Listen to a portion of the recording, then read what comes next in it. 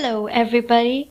Welcome back to another episode of It Only Gets Weirder, and I am your host Shaheen. Today's topic is something very interesting, something very macabre, something that we humans are afraid of, or if you are someone like me, are very keenly interested in.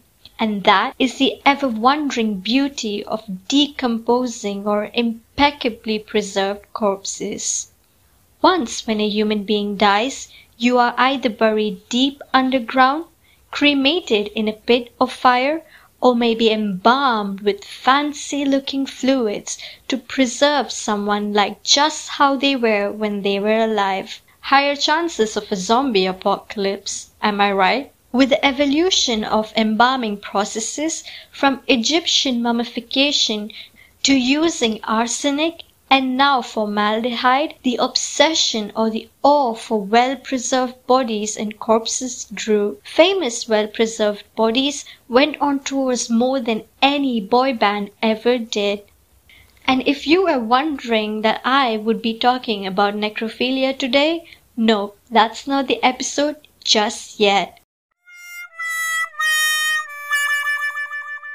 In this episode, we talk about the fascination of what we humans have towards viewing these marvels of our time. The earliest culture to practice this method of embalming and mummifying their dead are known to be the Egyptians, who believed that mummification enabled the soul to return to the body of the dead. I guess we all wouldn't be surprised if Tutankhamun ever came alive, would we?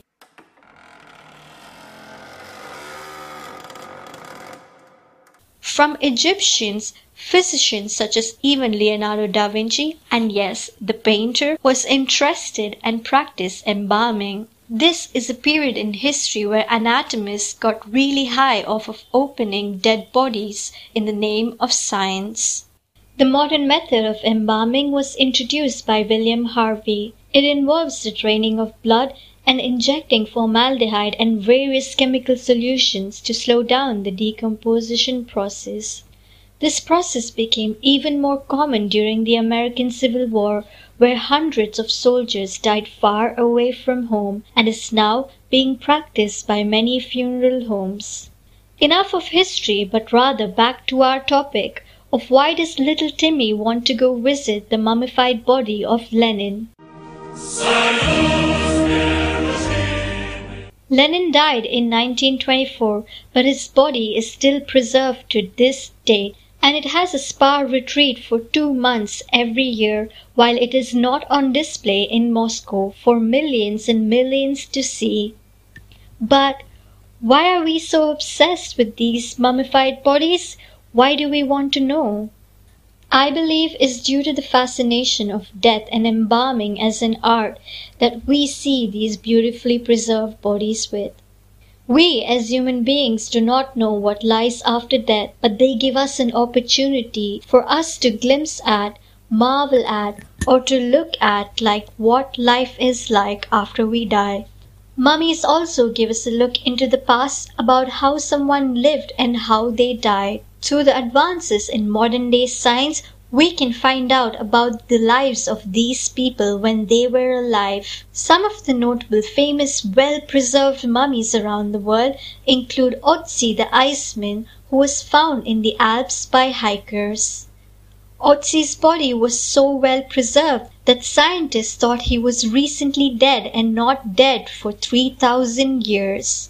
Saint Bernadette, the French nun, Rosalia Lombardo, whose body was preserved by her heartbroken father. Rosalia is so well preserved that her body looks like she is in a deep slumber. Mama Juanita of Peru, Ramses II, who was the greatest pharaoh, and many more. Weirdo fact alert! Did you know that there is an exposition of dissected human bodies, well-preserved anatomical structures through the method of plastination called Body Worlds? Body Worlds tours the world every year. So, what are your thoughts about mummification and embalming? Do you ever want your body to be embalmed impeccably and put out for the public view? Or would you ever visit a corpse of someone famous? Ever wondered how it smells? We may never know. These questions can be pondering us over and over again, but until then, the world only gets weirder every day.